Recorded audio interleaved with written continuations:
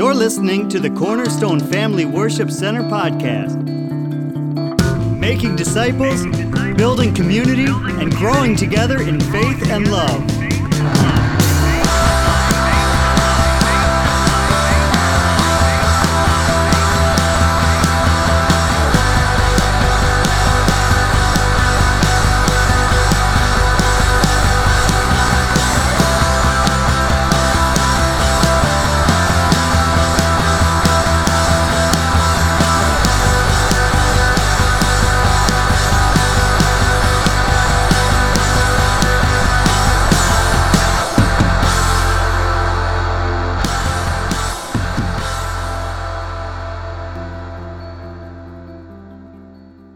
God's love, it's awesome, isn't it?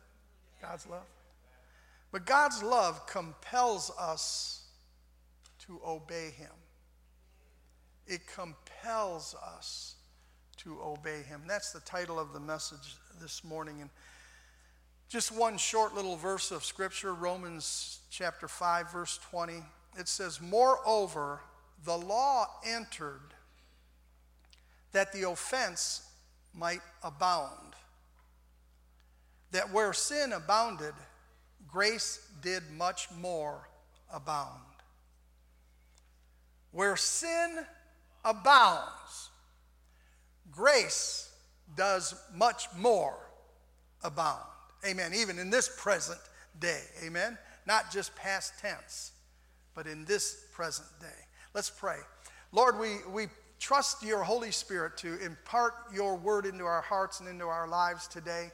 We pray that the anointing of God is just going to flow in this place today from this preacher's lips and from my heart and to the hearts and the ears of your people who are sitting here to receive it in Jesus' name.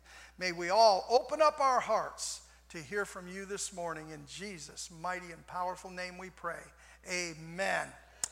Amen. Where sin abounded, grace did much more abound. In this chapter, the Apostle Paul rehearses in the minds of the Roman Christians as he's writing this letter how the law caused us to know our exceeding sinfulness. Our exceeding sinfulness. And I would dare say that if some people say, well, I'm a Christian, but I really wasn't too bad of a sinner, I would almost question that person's understanding of what salvation even is. Because without him, we're nothing. And the Bible says that all of our righteousness is as filthy rags. So when you hear someone give a testimony and they have this long litany of things that they've been through and they've done this, they've done that, they've stolen, they've killed, they've murdered, they've been in prison. This other person says, well, I've never done all those things. I've always went to church. I've been a good person and I've helped my neighbor and da, da, da, da. The one is trusting in their own good works, and the other one knows and realizes his emptiness. Amen. And so we all, to really enjoy and appreciate the salvation of God, we all have to come to that place of acknowledging and confessing our emptiness. And so that's what Paul says when he uses that phrase, our exceeding sinfulness. Amen. I would dare to say that this was the experience of every one of us who know Christ today. If you're here today and you're a Christian and you know the Lord Jesus Christ as your Savior, that is the same in your life. That until we were confronted with the seriousness of our offenses toward God, we went merrily along our way and just sinning our way from day to day, doing what we did, never giving a care or a thought to a holy God. You know, we just sung this song, this last song, holy, holy, holy. And we never thought like that. We never thought about him as being holy. And so we would just go along our way and we would just sin from day to day, not regarding God at all, not caring that we might be offending our Creator in the way that we conduct ourselves in the world, as if we were going to live forever and never have to give an account for our sins. And it was by his commandment and it was by his word that our sins might become exceeding sinful. Now, you might not have had somebody preach to you the 10 Commandments or preach Genesis to Revelations to you before you actually became a Christian. But somewhere, somehow, if you are a Christian, the law of God was confronting you somewhere along the line. And you had to confess that you were wrong. You had to confess that you had sinned against him. You had to confess somehow, some way that you had broken God's law. Amen. Look at what God said through his prophet Isaiah when his people went astray, living lives of wickedness and sins. And let's compare those words with our present generation in this time that we're living in right now. Everyone say right now. These words are applicable to what's going on in this world right now. Amen. Isaiah chapter 59, verses 1 through 8. Behold, the Lord's hand is not shortened that it cannot save, neither his ear heavy that it cannot hear. Listen, church, God could have fixed their situation in a heartbeat. In Isaiah's time, he could have fixed their situation in a heartbeat, and he can do the same for us today. Boom, just like that. And it's not that he can't do it. That's what Isaiah is saying here. God's arm is not short that he cannot save. His ear is not heavy that he cannot hear. It's not that he can't do it. It's not that he doesn't want to do it or is not willing to do it. The Bible tells us that it's not God's will for anyone to perish in eternal flames. There is a heaven and there is a hell. Jesus spoke of that very clearly. The prophets, the Old Testament speaks of it. The New Testament speaks of it. There is an eternal heaven whereby people can dwell with God forever and ever with bliss and harmony and beauty and wonder and majesty. It's never even entered our minds yet what we're going to experience on that day. But there, on the flip side of that, there is also an eternal hell that people who refuse the wonderful gift of salvation will have to face. Amen. So it's not that it's God's will for anyone to perish at all. So it is not God's inability to change our situation. It wasn't his inability to change their situation as Isaiah was speaking these words. It's not God's inability to change our situations. Then in verse 2, he begins to reveal to them where the real problem was. And once again, this is applicable to our generation, to right now. Verse 2. He says, but your iniquities. It's not that my arm's too short. It's not that my ear's too heavy. But your iniquities, your moral perversities, your iniquities, that's what that means. Your moral perverseness have separated between you and your God, and your sins, your habitual sinfulness, have hid his face from you that he will not hear. It's not that he cannot hear. It's that he will not hear because of your sinfulness, he's saying to the people. I wonder how many people cry out to God to make things better for them today. Come on, you know this. You've probably done it yourself before you even became a Christian.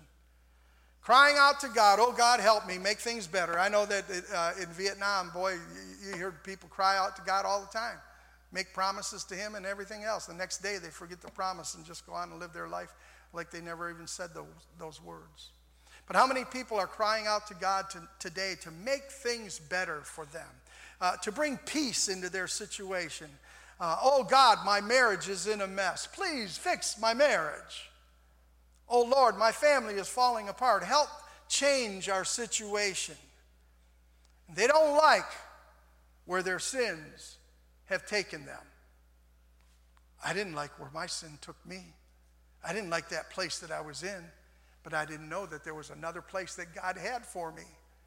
Amen. So they don't like the place where their sins have taken them. Someone said it best this way, that your sins will take you farther than you wanted to go, keep you longer than you wanted to stay, and cost you more than you ever wanted to pay. That speaks volumes of what sin is really all about. Amen? Yes. So this is what it is with a lot of people. most people who are caught up in this quagmire of their sins, they don't like it. You know, I've read some books on homosexuality lately because I'm trying to understand this, knowing that I as a minister and you as a Christian are going to be dealing with this today. And you need to know how to minister to people that are getting swallowed up in this thing.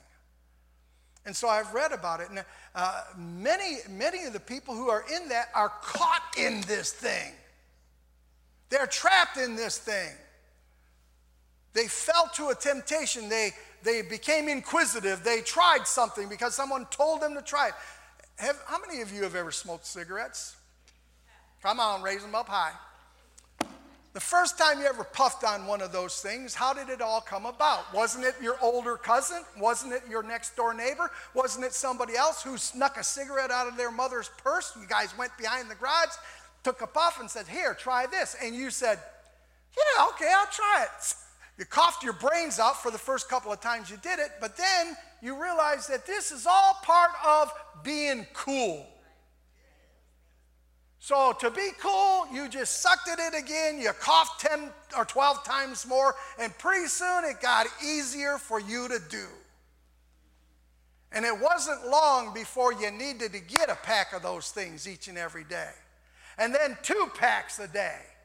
And some of you probably smoke 3 packs a day. I smoke 2 packs of cigarettes and a pack of joints a day. Yeah, it becomes easy. You know what I'm saying? And I'm telling you, folks, people are getting sucked into this other trap that I just mentioned here a moment ago. The same way. The same way. That's why I get fighting mad when I see what's going on in the libraries, drag queens reading to the children, 5 and 6 year old in libraries, in elementary schools, in our public school. Oh man, that makes me mad. I don't hate transgenders. I don't hate homosexuals. But I hate what they're infiltrating into the minds of our little kids. Amen. Yeah, thank you. Amen. Somebody ought to praise the Lord. Amen. We're going to stand against that stuff. Hey, and our president just signed a thing just lately. God bless him. I'll tell you, everybody else wants to put this guy down, and but he has turned around the Johnson Amendment that has kept Christian people from speaking what I just said right now. Amen. And hallelujah. Amen. God bless him. Amen. Pray for your president. That's what we're supposed to be doing. Amen. Pray for him. Amen. But most people don't like it, and when I've been reading up on this, that's what I found, that a lot of people find that they're struggling with this thing. They don't like it.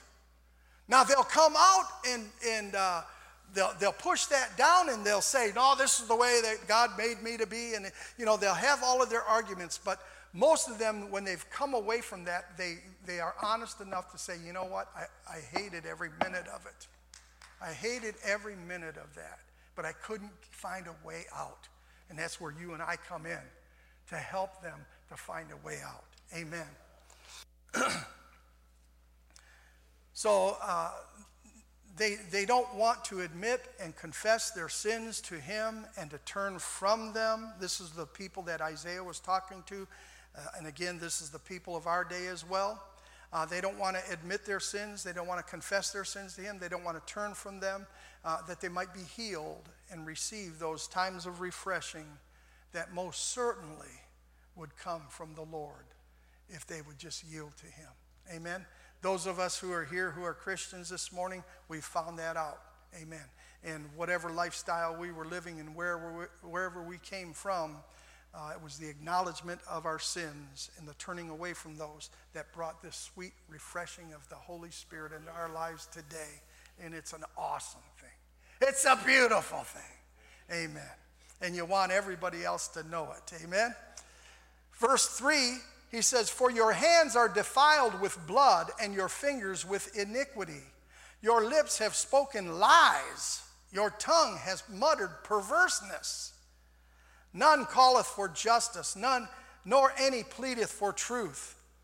They trust in vanity and speak lies. They conceive mischief and bring forth iniquity. Drop down to the 7th verse. It says that their feet run to evil and they make haste to shed innocent blood. Hallelujah. There are people who call good evil and good evil. Call evil good and you know what I just said. They call good evil and they call evil good. They're twisting it around. The things that should be called evil, they're for it. They're promoting it. Amen. And then all of these things that it spoke of here of lies, just lies and deceitfulness, and nobody speaking the truth, and nobody even looking for justice or for that which is right. Amen. How many of you have ever heard of Candace Owens? Have you ever heard of her? She's a black conservative gal, and she's leading a movement. And she spoke before Congress because people have come against her. And she spoke before Congress. I highly recommend you go onto YouTube, you look up Candace Owens holds her ground before the Congress. And there's about a 5-minute clip and there's a 16-minute clip. Get the 16-minute clip on YouTube and watch that whole thing. She put those people in their place. She spoke from her heart. Man, I mean, I was almost jumping out of my seat in my office at home just cheering her on. She's speaking the truth, things that need to be said. And she's leading a great movement, and they're coming against her. And she stood there and she flat out called congressmen right in that room liars. She didn't hold back. She didn't look the least bit nervous when she was being grilled. Bam. I said, "Go girl, yes." Yeah, we need people like that. Amen. But look, please look that up. You'll really appreciate it. You'll really enjoy it. But there are people that call good evil and they call evil good. Proverbs 17 verse 15 says, "He that justifieth the wicked, and he that condemneth the just, even they both are abomination to the Lord." You know what that means? It means that it makes the Lord sick. It's despicable. He's angered at that. People who will justify wickedness. Wickedness can prevail and they justify it. But then they turn around and condemn those who are just or righteous. And the word says that God hates both of those kinds of people. Amen. Proverbs 16, verses 16 through 19, we find there that there are 7 things that God hates: a proud look, a lying tongue, and hands that shed innocent blood. You know, there's a whole lot of history of bloodshed throughout the whole earth, and our country as well. We've been involved in wars, and we talk about Hiroshima and Nagasaki and all of these other things where innocent people died, and not one innocent person should ever die. We're not for that, amen? But people are so caught up in talking about history, and it wasn't a sad thing this and sad thing that. 60 million children now, in our day, not not historical, now in our day, 60 million children have been thrown in dumpsters. And where's the voice of the people they're upset about that? Where are the people that will say, hey, this in our day needs to change? Not just back then, oh, it's a shame that what happened back then. No, it's a shame of what's happening right now. Hands that shed innocent blood. How much more innocent can the blood of a baby be? And it's not just the hands that shed the blood, but it's the vote of those of us who put those people in office who said that they will do that exactly. We need to repent.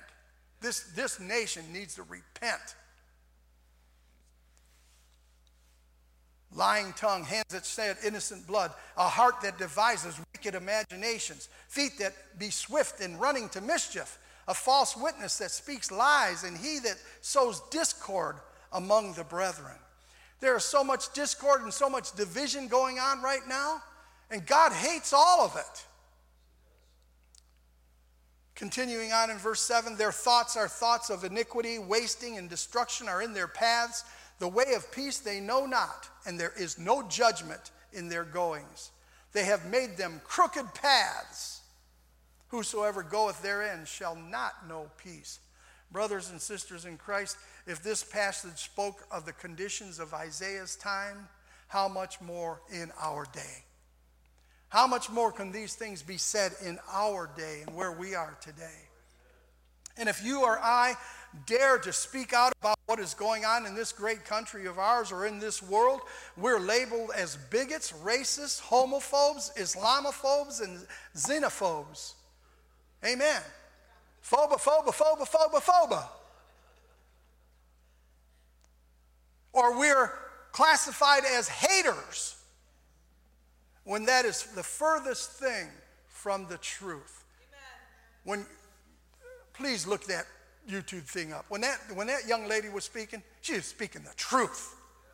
She was not speaking hatred. Instead, we stand with the Apostle Paul and what he wrote in 2 Corinthians chapter 5, verses 14 through 17. And I'm going to read this passage from the NIV. It's a little bit easier for us to grasp it. For Christ's love compels us. Christ's love compels us. That's the title of the message today. God's love compels us to what? To obey him. To obey him. Amen. So for Christ's love compels us because we are convinced that one died, Jesus, for all, and therefore all died. He died for all, that those who live should no longer live for themselves, but for him who died for them and was raised again. So from now on, we regard no one from a worldly point of view. Though we once regarded Christ in this way, we do so no longer. Therefore, if any man is in Christ, if anyone is in Christ, he's a new creation. The old is gone and the new has come. Somebody shout hallelujah. Amen. The old has gone and the new has come. God has made your spirit new. He has taken away your sins. He's taken away your guilt. He's taken away your shame. When you turn your life over to Christ, he blots out your iniquity. He makes you a new person. Hallelujah. You don't have anything to be ashamed of anymore. You don't have anything to hang your head down about anymore. But God lifts you up, elevates you, and puts you in another place altogether. Hallelujah. Hallelujah. Your past is gone. It's behind you. It's done. And you are a new creation in Christ. Amen. And so that's the message that we have to give to people. And so when we stand up and we disagree with some of this stuff that's going on, they say it's hate. We say, no, it's love. It's love for your soul. It's love for the fact that we're trying to get you off of this highway to hell. Amen. We care about you. We care enough to speak up. To say that these things are wrong and these things are an offense to a holy God. God wants to pick you up, lift you up, and give you a better way. Amen. Christians are people whose spirit has been renewed. Old has passed away and new has come. Hallelujah. Whereas we used to look at the world with a worldly view, that's what Paul was saying there. We used to look at this world with a worldly view. We now see things according to God's Spirit that lives in us. Amen. We never used to be bothered by certain sins, but now we see those things, we're bothered by them. Why? Because God's Spirit lives inside of us. And we're seeing things according to the way he sees things in his word. We even viewed the Lord Jesus Christ according to our fleshly understanding of him. I'm talking about before we knew him, before his Spirit was in us. Even when we thought about Jesus, we didn't think about him in the way that we ought to think about him.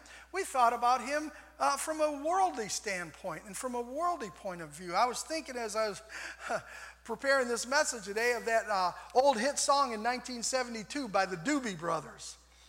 Jesus is just all right with me. Jesus is just all right. Oh, yeah. Jesus is just all right with me. And it goes on and says, I don't care what they say. I don't care what they do. I don't care what they say. Jesus is just all right. Oh, yeah. Now, that wasn't a bad song, really, considering that it was a worldly rock and roll group that was singing it. Somebody in that band must have had some kind of history, a Christian upbringing or something. I mean, why in the world would a rock? This is not a Christian rock band. This is just a rock band in the 70s singing all that other kind of crazy secular stuff. But whatever compelled them to get and write down words and say, Jesus is just all right with me. But it was still with a worldly point of view. It really was still, even looking at Jesus, it was with a worldly point of view, because we have found out that Jesus isn't just all right. He's King of Kings. He's Lord of Lords. He's the great I am. Hallelujah. He is your salvation. He's my salvation. The only begotten Son of God. That's who Jesus is. The one and only Savior of the world, who died and gave his life a ransom for us all. The sacrificial death of Christ on the cross is the exhibit of God's love for a lost and dying world. When people look to that cross, when people see what's going on there, they may not understand it if they're looking at it from a worldly point of view. But boy, when the lights go on and when you begin to understand that what he did there, he did for you. What he did there, he did for me. And it is an exhibit to all of the world of the love of God. Woo! Hallelujah! The love of God. So Paul said, this is the love that constrains me. This is the love that compels me. It draws me. The expression of his love for me, demonstrated on that cross, was and is and ever shall be the thing that motivates my heart. Ooh, hallelujah. Just the thought of it drives me, Paul said. It pressures me. Oh, people say, I don't need any pressure. Yeah, I need pressure from God to do the right thing. And his love compels me to do the right thing. His love draws me to speak the right things. His love calls me to go to the right places and do things for him. Amen. He has stamped my life. He has put an imprint upon my spirit that I cannot resist, even if I wanted to. I just can't resist it. This love of God stirs me up to know him more fully and to make him known to this world. And for that, you'll be called a hater. This should be our motivation as well, just as much as it was Paul's. All of our service, all of our obedience to his word, all of our service to other people in his name. The motivation for all ministry that we do in Christ's name ought to be his great love for us. That's what motivates us. That's why when we wrestle with things after we become a Christian, and there are some things that we struggle with laying aside, we just need more of his revelation in our heart to begin to see that when he tells you to put something aside, it's for your betterment. It's for your good. It's to bring you closer to what it is that he desires for you to do. And it's his love that should motivate us to say, yep, it's a little bit of a struggle right here, but I know that I can do this for Christ's sake.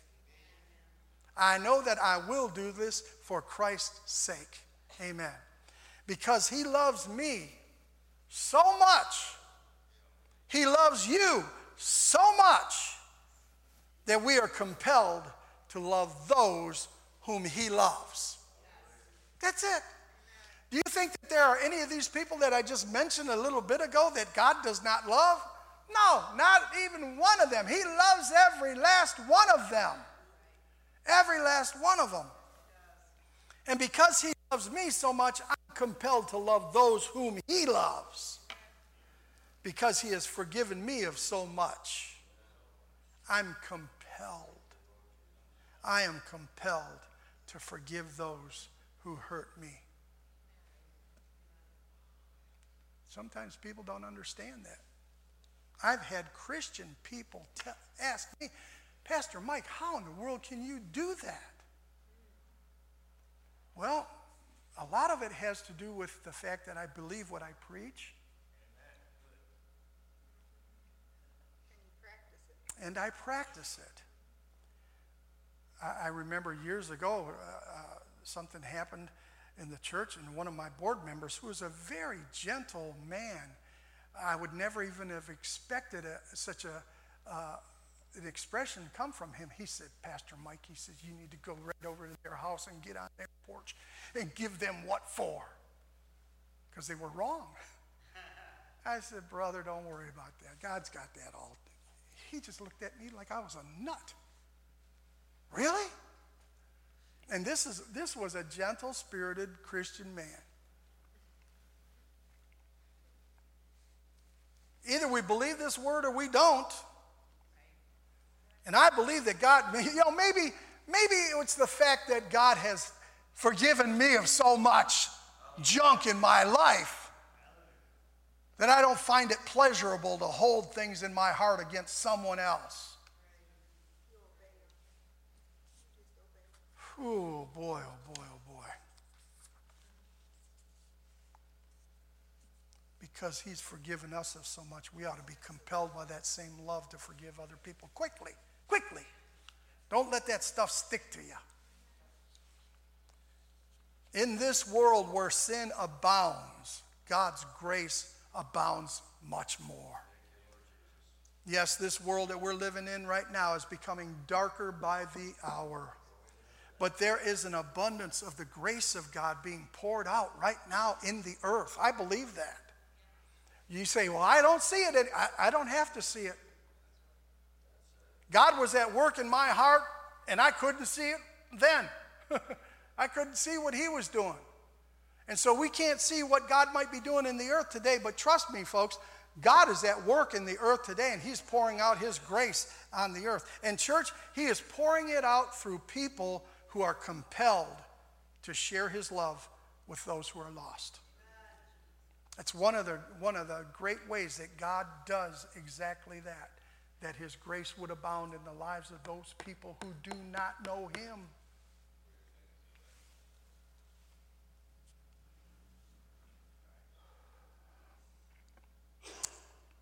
Let me just wrap this thing up this morning by asking you a few questions. Are you ready? Are you being compelled to share your faith with other people? I'm talking about compelled. You don't have to raise your hand. You don't have to say yes or no or anything like that. But just think about that question. Am I being compelled? What did Paul say? Compelled, constrained, drawn toward, pressured to share my faith with other people? Are you seeking first the kingdom of God and his righteousness above everything else in your life? Or are you just looking for a nice little cushy life to where you grow older and you retire and you have your house paid off and everything's cool and you just kind of wait till the Lord comes to take you home? Or are you honestly from your heart saying, I'm seeking the kingdom of God first and foremost in my life. I want what he wants. Not just for me, but for my family. And not just for me and us four and no more, but for the whole world as well. Amen. Are you asking God to help you? And this is one where we really need help, folks. Are you asking God to help you to die to your flesh, that his spirit might have preeminence in you, the first place in you? Amen. Sometimes we have to pray that. God, help me. Help me. Help me, Lord, to die to my flesh. Help me to die to fleshly desires. Help me to get rid of those things, Lord, that are not from you at all.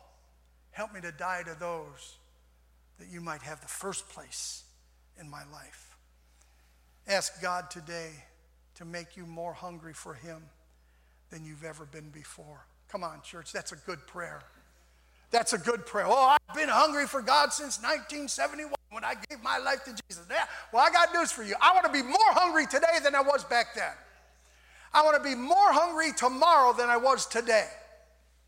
That it would be an ongoing, continual hunger and thirst in my life for more of him. Amen. To draw closer to him. Ask him to open up doors of opportunity for you to witness to someone each and every day. Just ask him. I dare you. I dare you to ask him that each morning before you step out of your house. God, give to me just at least one opportunity today to share your love with someone that I meet along the way. Ooh, watch and see what God will do. Amen. Watch and see how he will use you to bring others to a saving knowledge of himself. Are we willing to pray those kinds of prayers? Are we willing to say, Lord, help me to die to my flesh. Help me to die to myself. Help me, Lord God, to yield more to you. Lord, give to me opportunities to share my faith, and I'll open my mouth and I'll speak for your glory. I'll tell people how much you loved me and how much they are loved by you as well. Give me the opportunity, Lord, and I'll do it. Church, let's pray for a Holy Ghost fire